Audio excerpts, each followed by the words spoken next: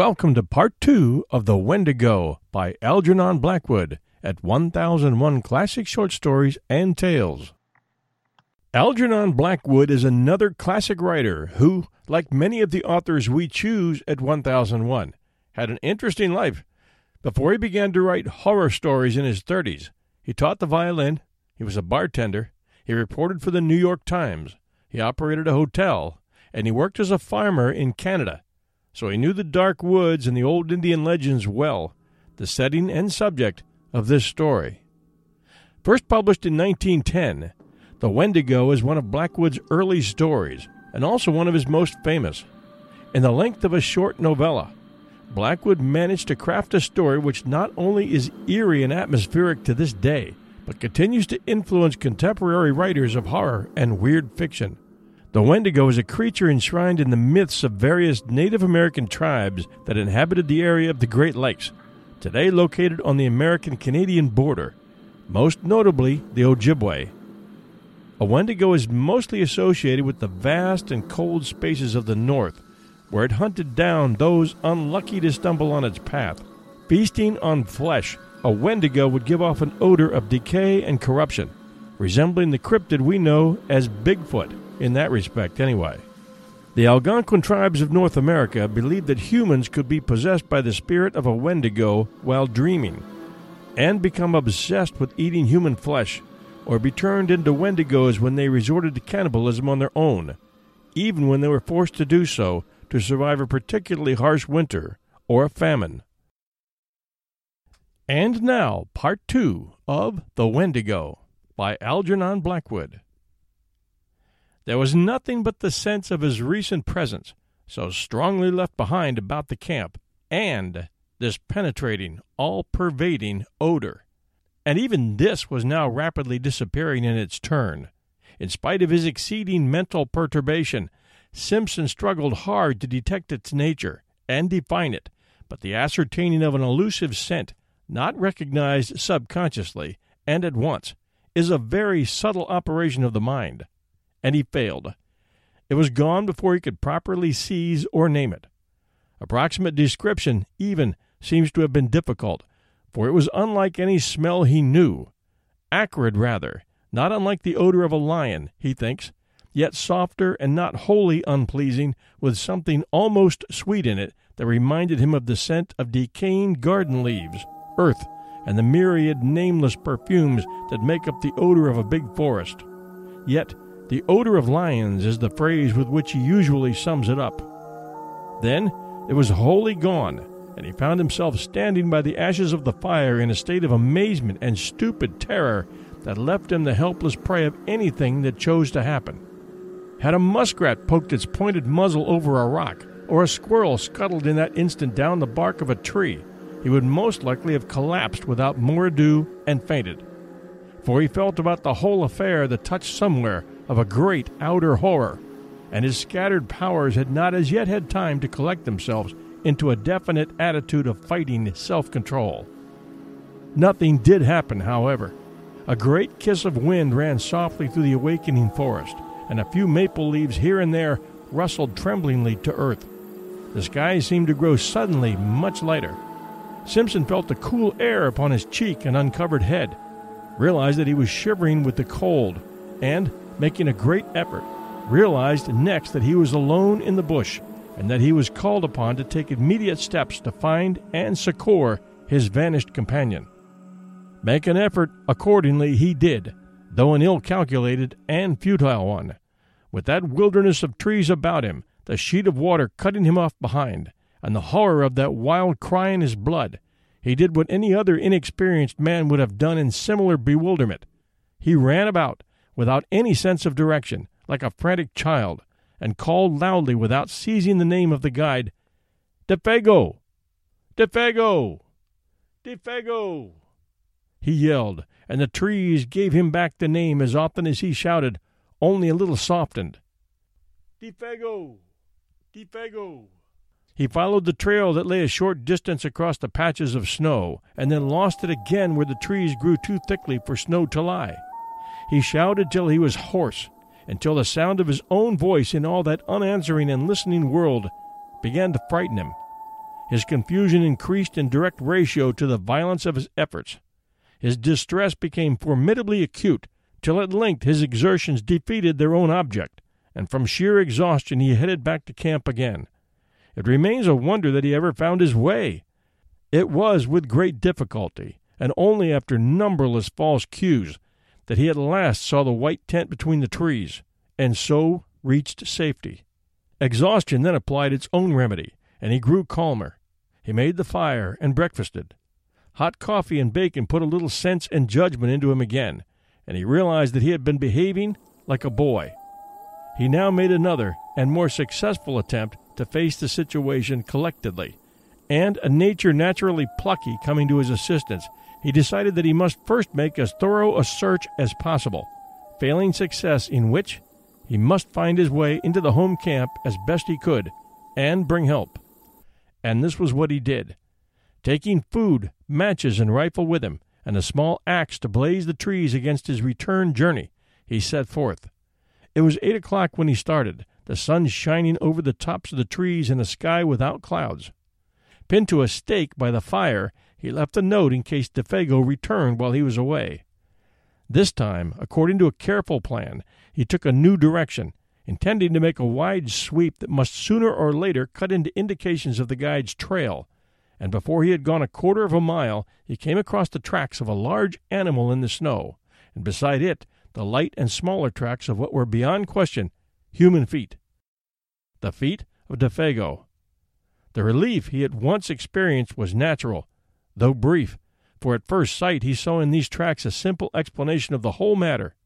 These big marks had surely been left by a bull moose that, wind against it, had blundered upon the camp, and uttered its singular cry of warning and alarm the moment its mistake was apparent.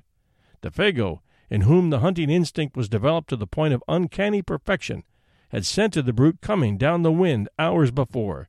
His excitement and disappearance were due, of course, to his... Then the impossible explanation at which he grasped faded, as common sense showed him mercilessly that none of this was true. No guide, much less a guide like Defago, could have acted in so irrational a way, going off even without his rifle. The whole affair demanded a far more complicated elucidation when he remembered the details of it all, the cry of terror, the amazing language, the great face of horror when his nostrils first caught the new odor, that muffled sobbing in the darkness, and, for this too, now came back to him dimly, the man's original aversion for this particular bit of country. Besides, now that he had examined them closer, these were not the tracks of a bull moose at all. Hank had explained to him the outline of a bull's hoofs, of a cow's or calf's, too, for that matter. He had drawn them clearly on a strip of birch bark, and these were wholly different. They were big, round, ample, and with no pointed outline as of sharp hooves. He wondered for a moment whether bear tracks were like that. There was no other animal he could think of, for caribou did not come so far south at this season, and even if they did, would leave hoof marks. They were ominous signs, these mysterious writings left in the snow by the unknown creature that had lured a human being away from safety. And when he coupled them in his imagination with that haunting sound that broke the stillness of the dawn, a momentary dizziness shook his mind, distressing him again beyond belief. He felt the threatening aspect of it all, and stooping down to examine the marks more closely, he caught a faint whiff of that sweet yet pungent odor that made him instantly straighten up again, fighting a sensation almost of nausea. Then his memory played him another evil trick. He suddenly recalled those uncovered feet projecting beyond the edge of the tent, and the body's appearance of having been dragged towards the opening, the man shrinking from something by the door when he woke later. The details now beat against his trembling mind with concerted attack. They seemed to gather in those deep spaces of the silent forest about him, where the host of trees stood waiting, listening, watching, to see what he would do. The woods were closing round him. With the persistence of true pluck, however, Simpson went forward, following the tracks as best he could. Smothering these ugly emotions that sought to weaken his will, he blazed innumerable trees as he went, ever fearful of being unable to find his way back, and calling aloud at intervals of a few seconds, the name of the guide. The dull tapping of the axe upon the massive trunks and the unnatural accents of his own voice became at length sounds that he even dreaded to make, dreaded to hear, for they drew attention without ceasing to his presence and exact whereabouts. And if it were really the case that something was hunting himself down in the same way that he was hunting down another, with a strong effort he crushed the thought out the instant it rose. It was the beginning, he realized, of a bewilderment utterly diabolical in kind that would speedily destroy him. Although the snow was not continuous, lying merely in shallow flurries over the more open spaces, he found no difficulty in following the tracks for the first few miles. They went straight as a ruled line wherever the trees permitted. The stride soon began to increase in length, till it finally assumed proportions that seemed absolutely impossible for any ordinary animal to have made. Like huge flying leaps they became. One of these he measured, and though he knew that stretch of 18 feet must be somehow wrong, he was at a complete loss to understand why he found no signs on the snow between the extreme points.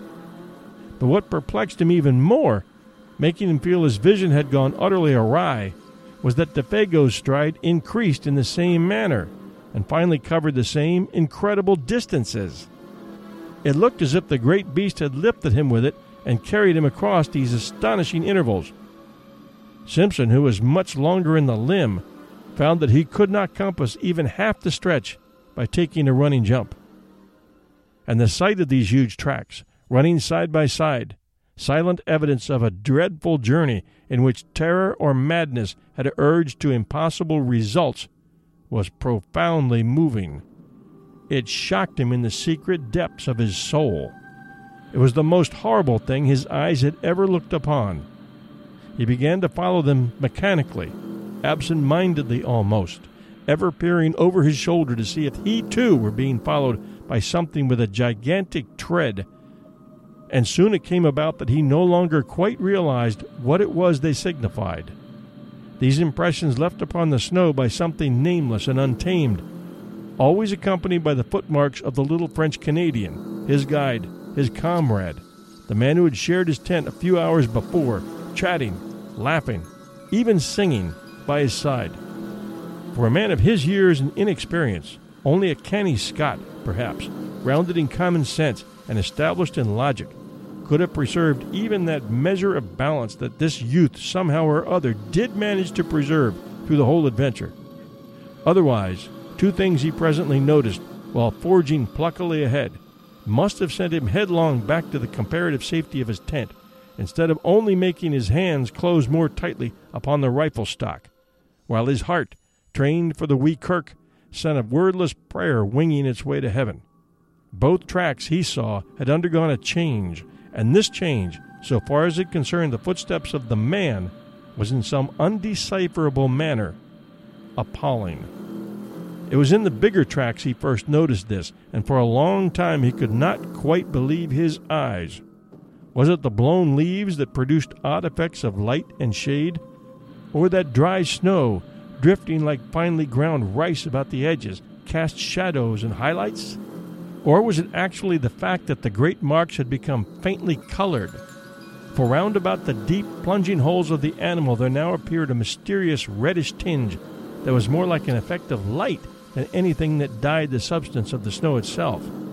Every mark had it, and had it increasingly, this indistinct fiery tinge that painted a new touch of ghastliness into the picture.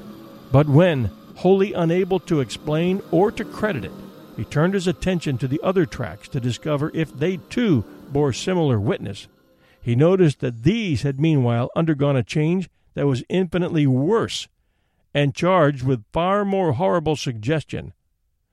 For in that last 100 yards or so, he saw that they had grown gradually into the semblance of the parent tread.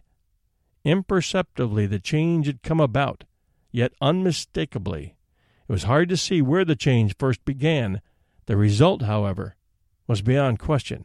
Smaller, neater, more cleanly modeled, they formed now an exact and careful duplicate of the larger tracks beside them. The feet that produced them had, therefore, also changed, and something in his mind reared up with loathing and terror as he saw it. Simpson, for the first time, hesitated. Then, ashamed of his alarm and indecision, took a few hurried steps ahead. The next instant stopped dead in his tracks. Immediately in front of him, all signs of the trail ceased. Both tracks came to an abrupt end. On all sides, for 100 yards and more, he searched in vain for the least indication of their continuance. There was nothing. The trees were very thick just there, big trees, all of them, spruce, cedar, hemlock. There was no underbrush. He stood looking about him, all distraught, bereft of any power of judgment. Then he set to work to search again and again and yet again, but always with the same result: nothing. The feet that printed the surface of the snow thus far had now, apparently, left the ground. And it was in that moment of distress and confusion that the whip of terror laid its most nicely calculated lash about his heart. It dropped with deadly effect upon the sorest spot of all, completely unnerving him. He had been secretly dreading all the time that it would come, and come it did. Far overhead, muted by great height and distance, strangely thinned and wailing, he heard the crying voice of WENDIGO, the guide. The sound dropped upon him out of that still, wintry sky with an effect of dismay and terror unsurpassed. The rifle fell to his feet. He stood motionless an instant, listening as it were with his whole body, then staggered back against the nearest tree for support, disorganized hopelessly in mind and spirit. To him, in that moment, it seemed the most shattering and dislocating experience he had ever known, so that his heart emptied itself of all feeling whatsoever, as by sudden drought.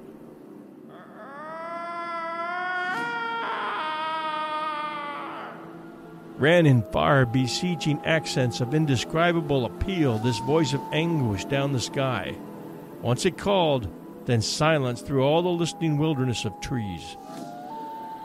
And Simpson, scarcely knowing what he did, presently found himself running wildly to and fro, searching, calling, tripping over roots and boulders, and flinging himself in a frenzy of undirected pursuit after the caller. Behind the screen of memory and emotion with which experience veils events, he plunged, distracted and half deranged, picking up false lights like a ship at sea, terror in his eyes and heart and soul. For the panic of the wilderness had called to him in that far voice, the power of untamed distance, the enticement of the desolation that destroys. He knew in that moment all the pains of someone hopelessly and irretrievably lost, suffering the lust and travail of a soul in the final loneliness. A vision of WENDIGO, eternally hunted. It seemed ages before he could find anything in the chaos of his disorganized sensations to which he could anchor himself steady for a moment and think. The cry was not repeated. His own hoarse calling brought no response. The inscrutable forces of the wild had summoned their victim beyond recall and held him fast. Yet he searched and called, it seems, for hours afterwards, for it was late in the afternoon when at length he decided to abandon a useless pursuit and return to his camp on the shores of 50 Island Water. Even then he went with reluctance, that crying voice still echoing in his ears. With difficulty he found his rifle and the homeward trail. The concentration necessary to follow the badly blazed trees and a biting hunger that gnawed helped to keep his mind steady. Otherwise, he admits, the temporary aberration he had suffered might have been prolonged to the point of positive disaster. Gradually, the ballast shifted back again, and he regained something that approached his normal equilibrium. But for all that, the journey through the gathering dusk was miserably haunted. He heard innumerable following footsteps, voices that laughed and whispered, and saw figures crouching behind trees and boulders, making signs to one another for a concerted attack the moment he had passed. The creeping murmur of the wind made him start and listen. He went stealthily, trying to hide where possible, and making as little sound as he could. The shadows of the woods, hitherto protective or covering merely, had now become menacing, challenging, and the pageantry in his frightened mind masked a host of possibilities that were all the more ominous for being obscure. The presentiment of a nameless doom lurked ill-concealed behind every detail of what had happened. It was really admirable how he emerged victor in the end. Men of riper powers and experience might have come through the ordeal with less success. He had himself tolerably well in hand, all things considered, and his plan of action proves it.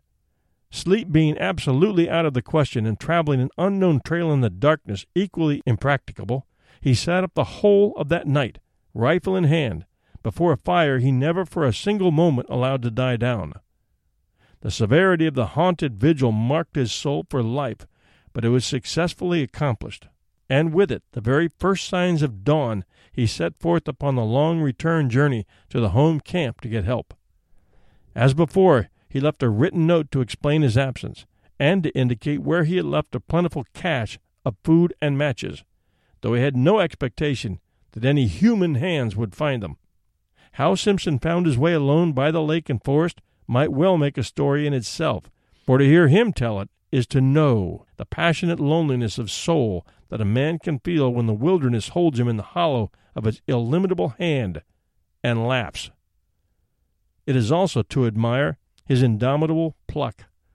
He claims no skill, declaring that he followed the almost invisible trail mechanically and without thinking, and this, doubtless, is the truth. He relied upon the guiding of the unconscious mind, which is instinct.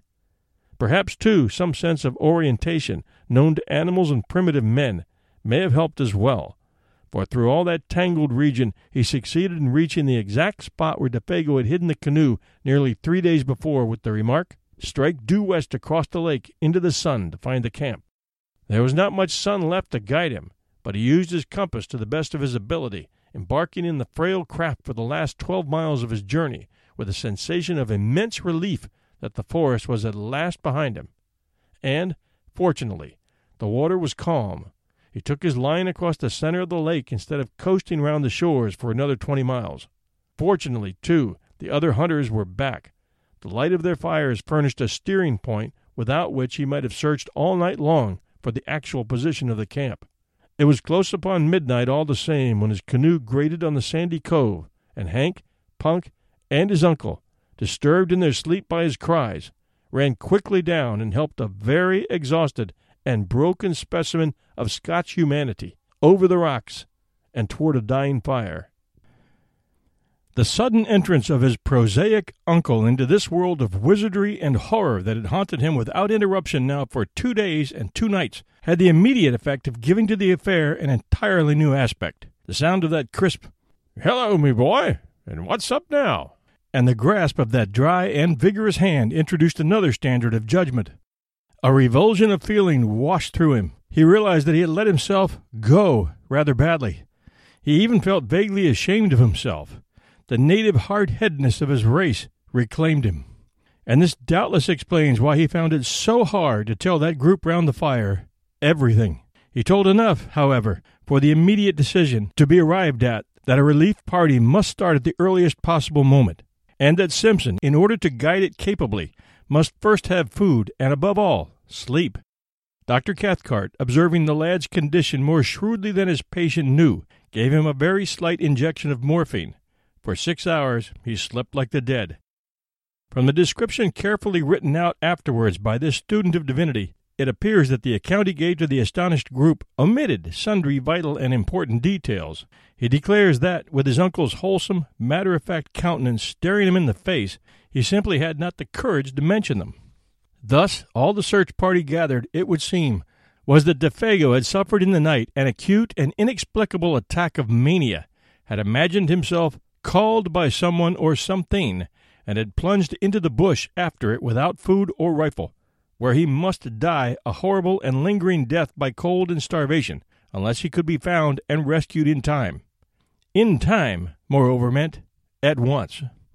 In the course of the following day, however, they were off by 7, leaving Punk in charge with instructions to have food and fire always ready. Simpson found it possible to tell his uncle a good deal more of the story's true inwardness, without divining that it was drawn out of him as a matter of fact by a very subtle form of cross-examination. By the time they reached the beginning of the trail, where the canoe was laid up against the return journey, he had mentioned how Defago spoke vaguely of something he called a Wendigo, how he cried in his sleep, how he imagined an unusual scent about the camp, and had betrayed other symptoms of mental excitement. He also admitted the bewildering effect of that extraordinary odor upon himself, pungent and acrid like the odor of lions. And by the time they were within an easy hour of 50 Island water, he had let slip the further fact, a foolish avowal of his own hysterical condition, as he felt afterwards, that he had heard the vanished guide call for help. He omitted the singular phrases used, for he simply could not bring himself to repeat the preposterous language. Also, while describing how the man's footsteps in the snow had gradually assumed an exact miniature likeness of the animal's plunging tracks, he left out the fact that they measured a wholly incredible distance. It seemed a question nicely balanced between individual pride and honesty, what he should reveal and what he should suppress. He mentioned the fiery tinge in the snow, for instance, yet shrank from telling that body and bed had been partly dragged out of the tent, with the net result that Dr. Cathcart, adroit psychologist that he fancied himself to be, had assured him clearly enough exactly where his mind, influenced by loneliness, bewilderment, and terror, had yielded to the strain and uninvited delusion. While praising his conduct, he managed at the same time to point out where, when, and how his mind had gone astray. He made his nephew think himself finer than he was by judicious praise, yet more foolish than he was by minimizing the value of the evidence. Like many other materialists, he lied cleverly on the basis of insufficient knowledge, because the knowledge supplied seemed to his own particular intelligence inadmissible. The spell of these terrible solitudes, he said, cannot leave any mind untouched, any mind, that is, possessed of the higher imaginative qualities. It has worked upon yours exactly as it worked upon my own when I was your age. The animal that haunted your little camp was undoubtedly a moose, for the belling of a moose may have sometimes a very peculiar quality of sound. The colored appearance of the big tracks was obviously defective vision on your own eyes produced by excitement. The size and stretch of the tracks we shall prove when we come to them. But the hallucination of an audible voice, of course, is one of the commonest forms of delusion due to mental excitement. An excitement, my dear boy, perfectly excusable, and, let me add, wonderfully controlled by you under the circumstances. For the rest, I am bound to say you have acted with splendid courage, for the terror of feeling oneself lost in this wilderness is nothing short of awful, and, had I been in your place, I don't for a moment believe I could have behaved with 1/4 of your wisdom and decision. The only thing I find it uncommonly difficult to explain is that damned odor. It made me feel sick, I assure you, declared his nephew, positively dizzy. His uncle's attitude of calm omniscience, merely because he knew more psychological formulae, had made him slightly defiant. It was so easy to be wise in the explanation of an experience one has not personally witnessed. A kind of desolate and terrible odor is the only way I can describe it, he concluded, glancing at the features of the quiet, unemotional man beside him. I can only marvel, was the reply, that under the circumstances it did not seem to you even worse. The dry words, Simpson knew, hovered between the truth and his uncle's interpretation of the truth. And so at last they came to the little camp and found the tent still standing, the remains of the fire, and the piece of paper pinned to a stake beside it, untouched. The catch, poorly contrived by inexperienced hands, however, had been discovered and opened by muskrats, mink, and squirrel. The matches lay scattered about the opening, but the food had been taken to the last crumb. "Well, fellers, he ain't here," exclaimed Hank loudly after his fashion, "and that's as sartain as a coal supply down below." The presence of a divinity student was no barrier to his language at such a time, though for the reader's sake it may be severely edited. "I propose," he added, "that we start out at once and hunt for him like hell." The gloom of Defago's probable fate oppressed the whole party with a sense of dreadful gravity the moment they saw the familiar signs of recent occupancy, especially the tent, with the bed of balsam branches still smoothed and flattened by the pressure of his body, seemed to bring his presence near to them. Simpson, feeling vaguely as if his world were somehow at stake, went about explaining particulars in a hushed tone. He was much calmer now, though overwearied with the strain of his many journeys. His uncle's method of explaining away, the details still fresh in his haunted memory helped, too, to put ice upon his emotions. "And that's the direction he ran off in," he said to his two companions, pointing in the direction where the guide had vanished that morning in the gray dawn. "Straight down there he ran like a deer, in between the birch and the hemlock." Hank and Dr. Cathcart exchanged glances. "And it was about 2 miles down there, in a straight line," continued the other, speaking with something of the former terror in his voice, "that I followed his trail to the place where it stopped, dead, and where you heard him calling and caught the stench, and all the rest of the wicked entertainment," cried Hank with a volubility that betrayed his keen distress. "And where your excitement overcame you to the point of producing illusions," added Dr. Cathcart under his breath, yet not so low that his nephew didn't hear it. It was early in the afternoon, for they had traveled quickly, and there were still a good 2 hours of daylight left.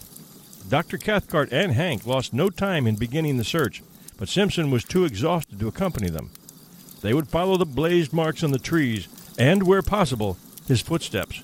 Meanwhile, the best thing he could do was to keep a good fire going and rest. But after something like 3 hours' search, the darkness already down, the two men returned to the camp with nothing to report. Fresh snow had covered all the signs, and though they had followed the blazed trees to the spot where Simpson had turned back, they had not discovered the smallest indication of a human being, or, for that matter, of an animal. There were no fresh tracks of any kind. The snow lay undisturbed. It was difficult to know what was best to do, though in reality there was nothing more they could do. They might stay and search for weeks without much chance of success. The fresh snow destroyed their only hope, and they gathered round the fire for supper, a gloomy and despondent party. The facts, indeed, were sad enough, for DeFago had a wife at Rat Portage, and his earnings were the family's sole means of support. Now that the whole truth and its ugliness was out, it seemed useless to deal in further disguise or pretense. They talked openly of the facts and probabilities. It was not the first time, even in the experience of Dr. Cathcart, that a man had yielded to the singular seduction of the solitudes and gone out of his mind. DeFago, moreover, was predisposed to something of the sort, for he already had a touch of melancholia in his blood, and his fiber was weakened by bouts of drinking that often lasted for weeks at a time.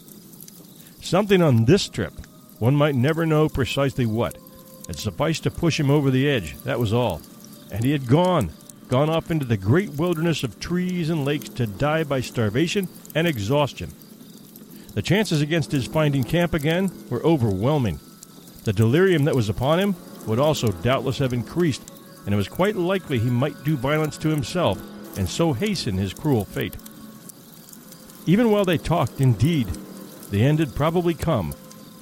On the suggestion of Hank, his old pal, however, they proposed to wait a little longer and devote the whole of the following day, from dawn to darkness, to the most systematic search they could devise. They would divide the territory between them. They discussed their plan in great detail. All that men could do, they would do. And meanwhile they talked about the particular form in which the singular panic of the wilderness had made its attack upon the mind of the unfortunate guide. Hank, though familiar with the legend in its general outline, obviously did not welcome the turn the conversation had taken. He contributed little, though that little was illuminating, for he admitted that a story ran all over this section of the country to the effect that several Indians had seen the Wendigo along the shores of 50 Island Water in the fall of last year, and that this was the true reason of DeFago's disinclination to hunt there. Hank doubtless felt that he had in a sense helped his old pal to death by over-persuading him. "When an Indian goes crazy," he explained, talking to himself more than to the others, it seemed, "it always put that he's seen the Wendigo," and poor old DeFago was superstitious down to his very heels. And then Simpson, feeling the atmosphere more sympathetic, told over again the full story of his astonishing tale. He left out no details this time. He mentioned his own sensations and gripping fears. He only omitted the strange language used. "But DeFago surely had already told you all these details of the Wendigo legend, my dear fellow," insisted the doctor. "I mean, He had talked about it, and thus put into your mind the ideas which your own excitement afterwards developed? Whereupon Simpson again repeated the facts. DeFago, he declared, had barely mentioned the beast. He, Simpson, knew nothing of the story, and so far as he remembered, had never even read about it. Even the word was unfamiliar. Of course, he was telling the truth, and Dr. Cathcart was reluctantly compelled to admit the singular character of the whole affair. He did not do this in words so much as in manner, however.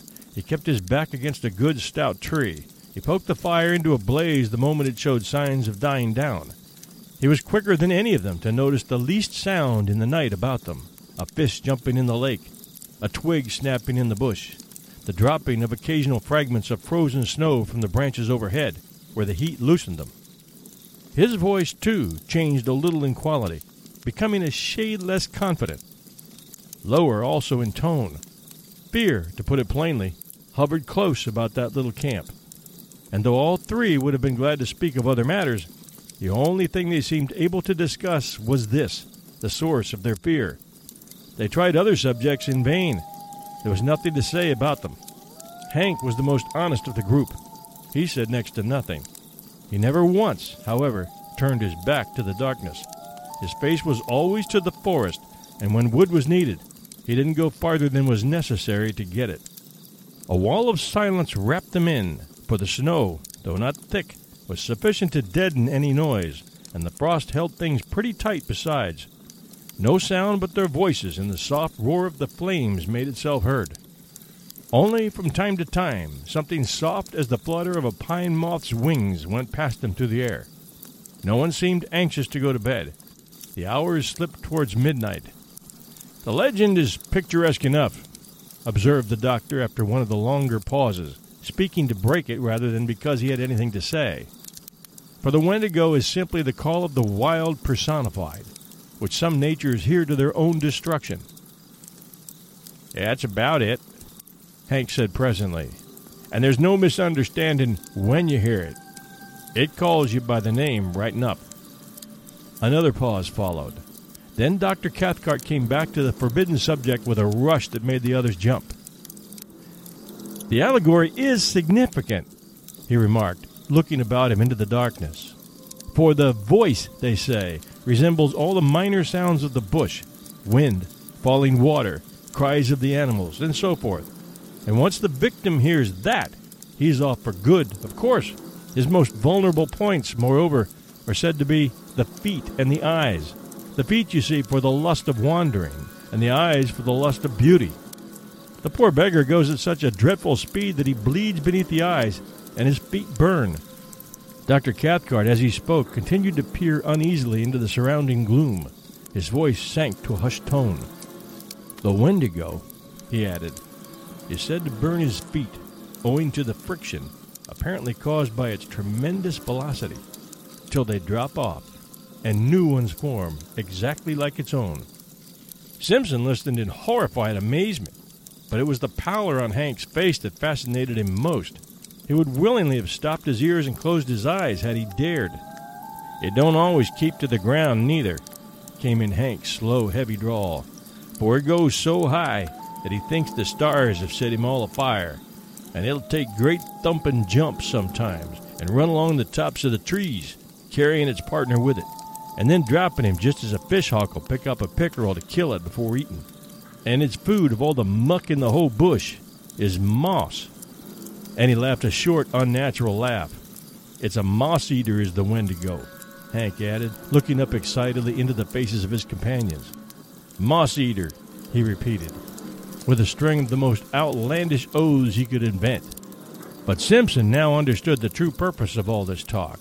What these two men, each strong and experienced in his own way, dreaded more than anything else was silence. They were talking against time. They were also talking against darkness, against the invasion of panic, against the admission reflection might bring that they were in an enemy's country. Almost anything, in fact, rather than allow their innermost thoughts to assume control. He himself, already initiated by the awful vigil with terror, was beyond both of them in this respect. He had reached the stage where he was immune. But these two, the scoffing analytical doctor and the honest dogged backwoodsman, each sat trembling in the depths of his being.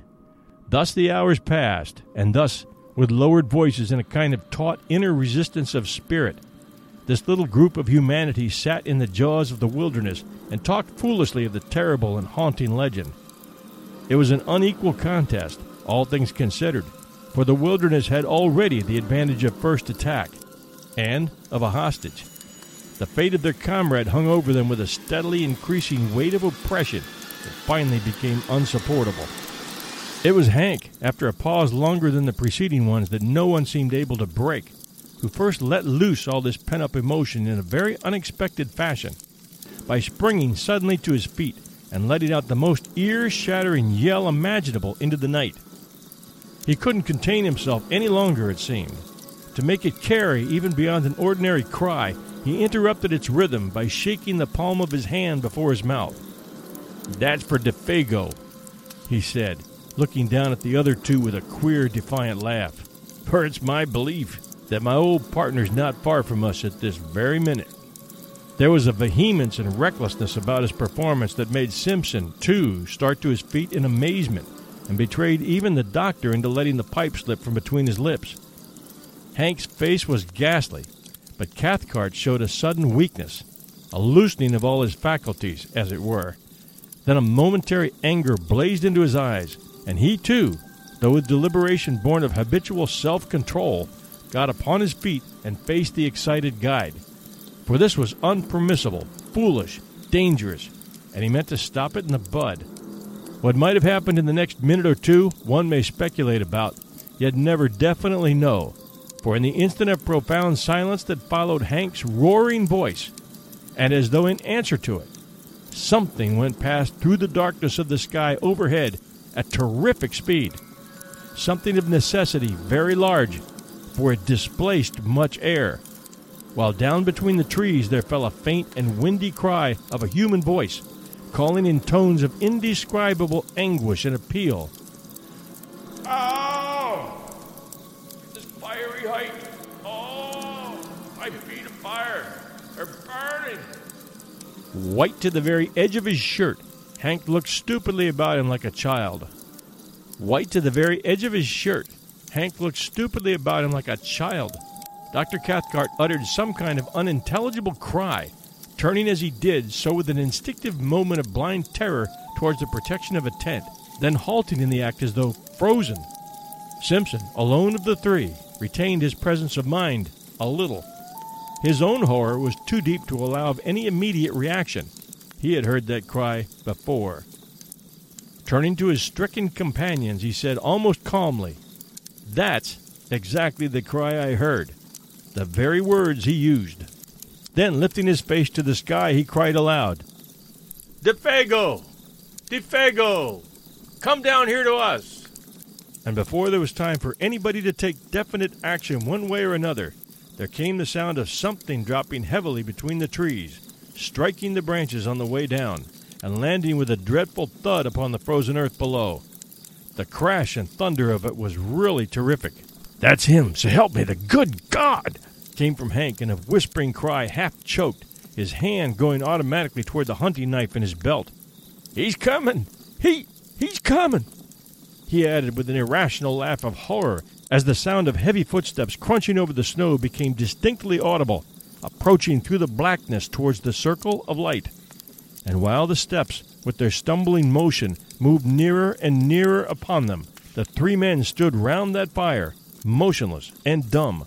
Dr. Cathcart had the appearance of a man suddenly withered. Even his eyes did not move. Hank, suffering shockingly, seemed on the verge again of violent action, yet did nothing. He, too, was hewn of stone.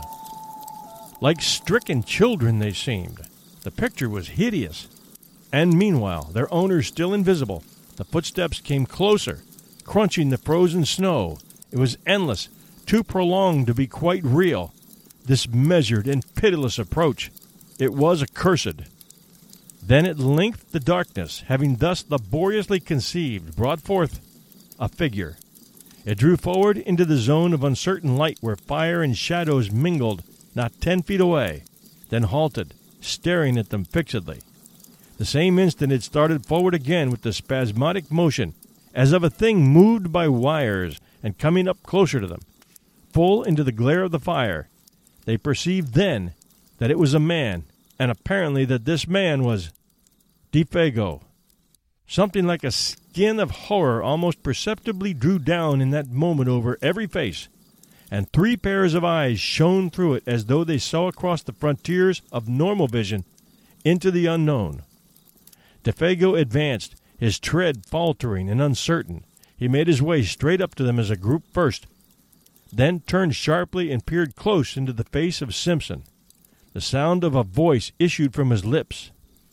"Here I am, Boss Simpson. I heard someone calling me." It was a faint, dried-up voice, made wheezy and breathless as by immense exertion. "I'm having a regular hellfire kind of trip, I am." And he laughed, thrusting his head forward into the other's face. But that laugh started the machinery of the group of waxwork figures with the wax-white skins. Hank immediately sprang forward with a stream of oaths so far-fetched that Simpson did not recognize them as English at all, but thought he had lapsed into Indian or some other lingo. He only realized that Hank's presence, thus thrust between them, was welcome, uncommonly welcome. Dr. Cathcart, though more calmly and leisurely, advanced behind him, heavily stumbling. Simpson seemed hazy as to what was actually said and done in these next few seconds, for the eyes of that detestable and blasted visage, peering at such close quarters into his own, utterly bewildered his senses at first. He merely stood still. He said nothing. He had not the trained will of the older men that forced them into action in defiance of all emotional stress. He watched them moving as behind a glass that half destroyed their reality. It was dreamlike, perverted. Yet through the torrent of Hank's meaningless phrases, he remembers hearing his uncle's tone of authority, hard and forced, saying several things about food and warmth, blankets, whiskey, and the rest. And further, that whiffs of that penetrating, unaccustomed odor, vile yet sweetly bewildering, assailed his nostrils during all that followed.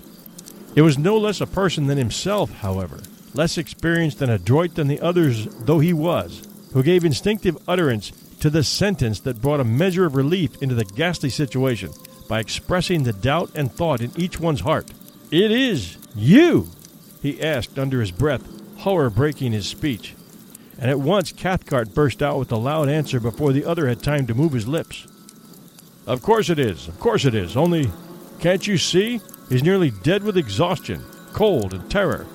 Isn't that enough to change a man beyond all recognition?" It was said in order to convince himself as much as to convince the others. The overemphasis alone proved that. And continually, while he spoke and acted, he held a handkerchief to his nose.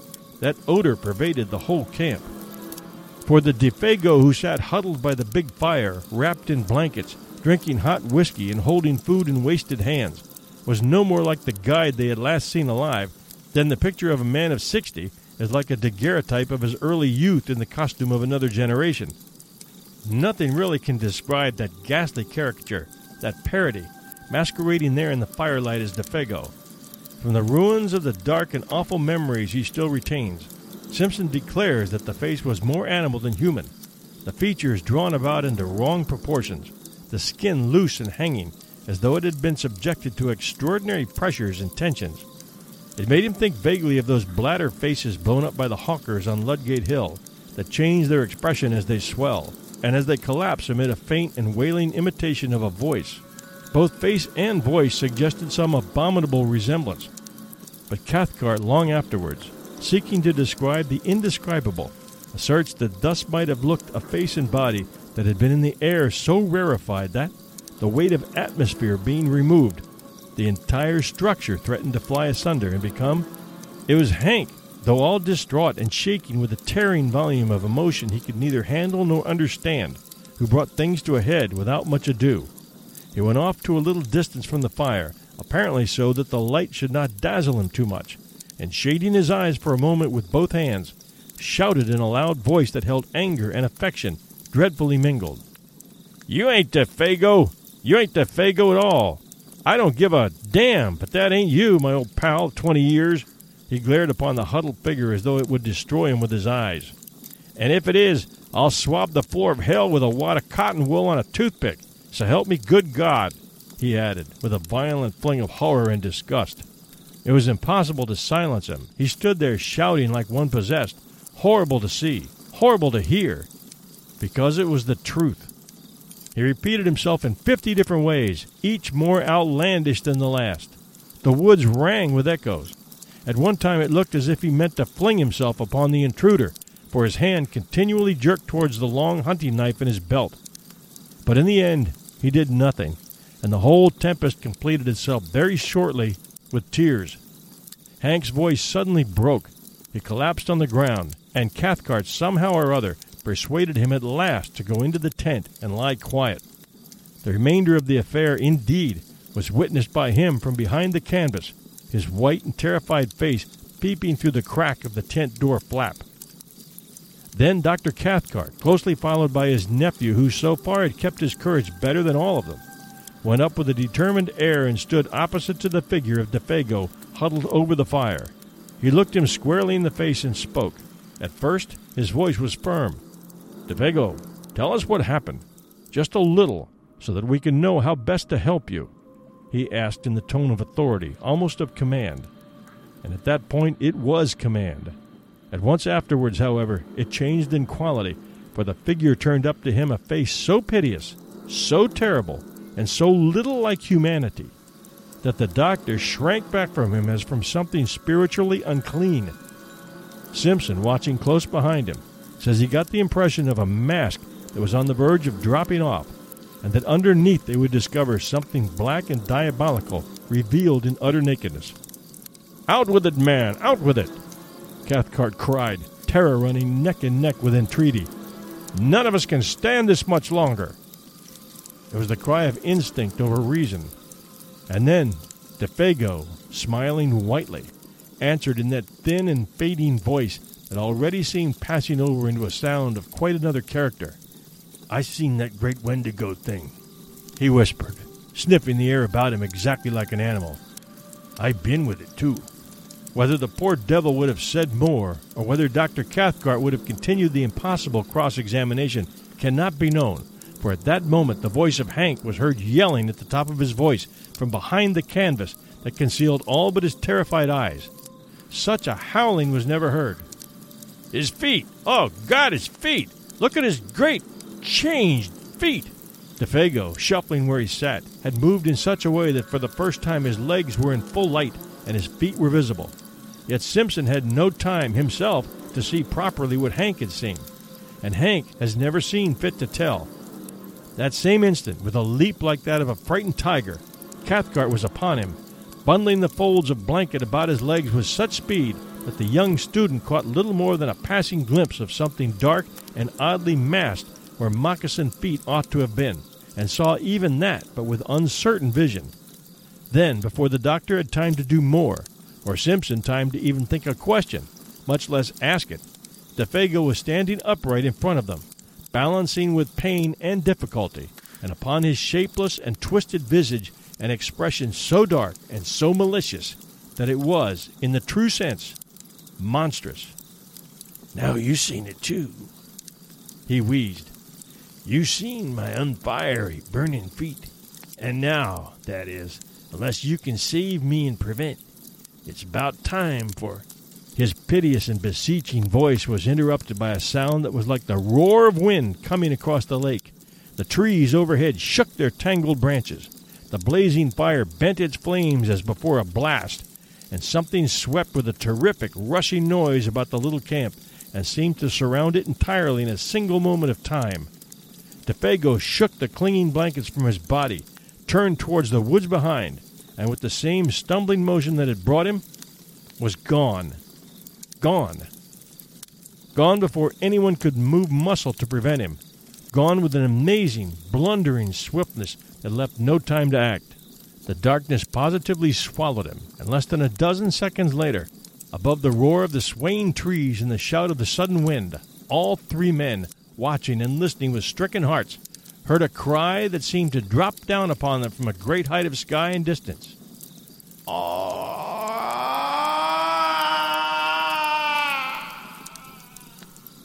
Dr. Cathcart, suddenly master of himself, and therefore of the others, was just able to seize Hank violently by the arm as he tried to dash headlong into the bush. "But I want to know," shrieked the guide. "I want to see. That ain't him at all, but some devil that shunted into his place." Somehow or other, he admits he never quite knew how he accomplished it. He managed to keep him in the tent and pacify him. The doctor apparently had reached the stage where reaction had set in and allowed his own innate force to conquer. Certainly he managed Hank admirably. It was his nephew, however, hitherto so wonderfully controlled, which gave him most cause for anxiety, for the cumulative strain had now produced a condition of lachrymose hysteria, which made it necessary to isolate him upon a bed of boughs and blankets as far removed from Hank as was possible under the circumstances. And there he lay as the watches of that haunted night passed over the lonely camp, crying startled sentences and fragments of sentences into the folds of his blanket. A quantity of gibberish about speed and height and fire mingled oddly with biblical memories of the classroom, until his uncle came over to change the direction of his thoughts and comfort him.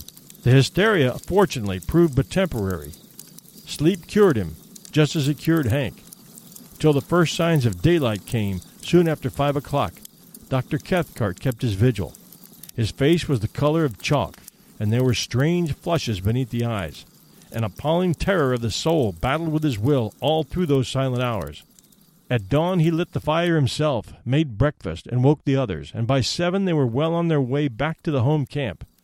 3 perplexed and afflicted men, but each in his own way, having reduced his inner turmoil to a condition of more or less systematized order again.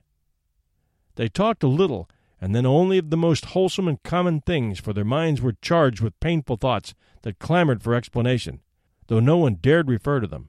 Hank, being nearest to primitive conditions, was the first to find himself, for he was also less complex. In Dr. Cathcart, civilization championed his forces against an attack singular enough.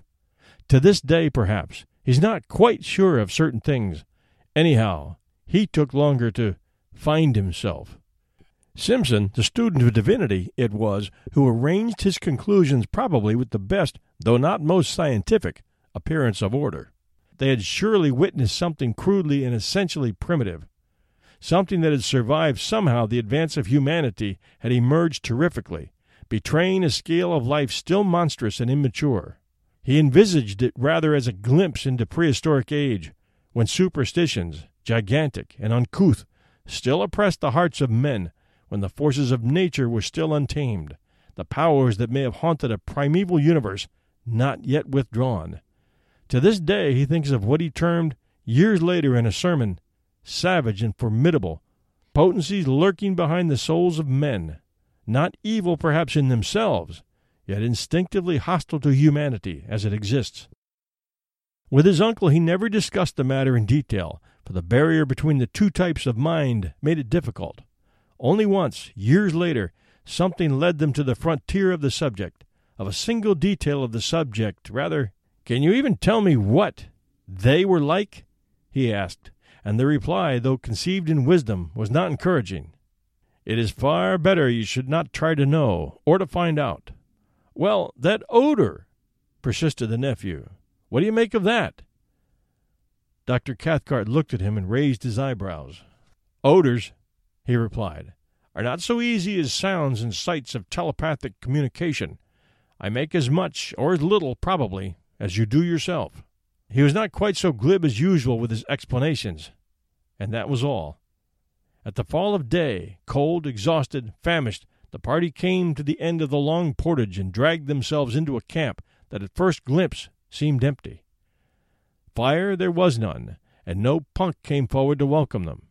The emotional capacity of all 3 was too overspent to recognize either surprise or annoyance, but the cry of spontaneous affection that burst from the lips of Hank as he rushed ahead of them towards the fireplace came probably as a warning that the end of the amazing affair was not quite yet, and both Cathcart and his nephew confessed afterwards that when they saw him kneel down in his excitement and embrace something that reclined, gently moving, Beside the extinguished ashes, they felt in their very bones that this something would prove to be Defego, the true Defego, returned.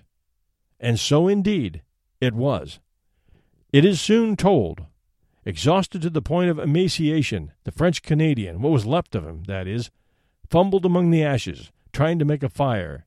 His body crouched there, the weak fingers obeying feebly the instinctive habit of a lifetime with twigs and matches. But there was no longer any mind to direct the simple operation. The mind had fled beyond recall, and with it, too, had fled memory. Not only recent events, but all previous life was a blank. This time it was the real man, though incredibly and horribly shrunken. On his face was no expression of any kind whatever, fear, welcome, or recognition. He did not seem to know who it was that embraced him, or who it was that fed, warmed, and spoke to him the words of comfort and relief. Forlorn and broken beyond all reach of human aid, the little man did meekly as he was bidden. The something that had constituted him individual had vanished forever. In some ways it was more terribly moving than anything they had yet seen. That idiot smile as he drew wads of coarse moss from his swollen cheeks and told them that he was a damned moss-eater. The continued vomiting of even the simplest food, and worst of all, the piteous and childish voice of the complaint in which he told them that his feet pained him, burned like fire, which was natural enough when Dr. Cathcart examined them and found that both were dreadfully frozen. Beneath the eyes there were faint indications of recent bleeding. The details of how he survived the prolonged exposure, of where he had been, or of how he covered the great distance from one camp to the other, including an immense detour of the lake on foot, since he had no canoe, all this remains unknown. His memory had vanished completely, and before the end of the winter whose beginning witnessed this strange occurrence, Defego, bereft of mind, memory, and soul, had gone with it. He lingered only a few weeks. And what Punk was able to contribute to the story throws no further light upon it.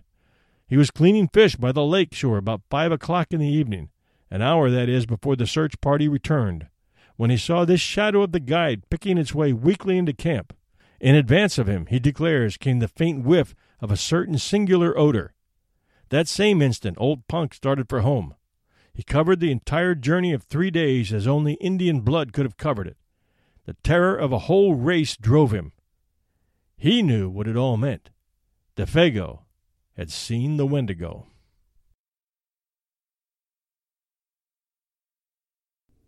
Thanks for joining us with Part 2 of The Wendigo by Algernon Blackwood at 1001 Classic Short Stories and Tales. This is your host and storyteller, John Hagedorn, and this is our story.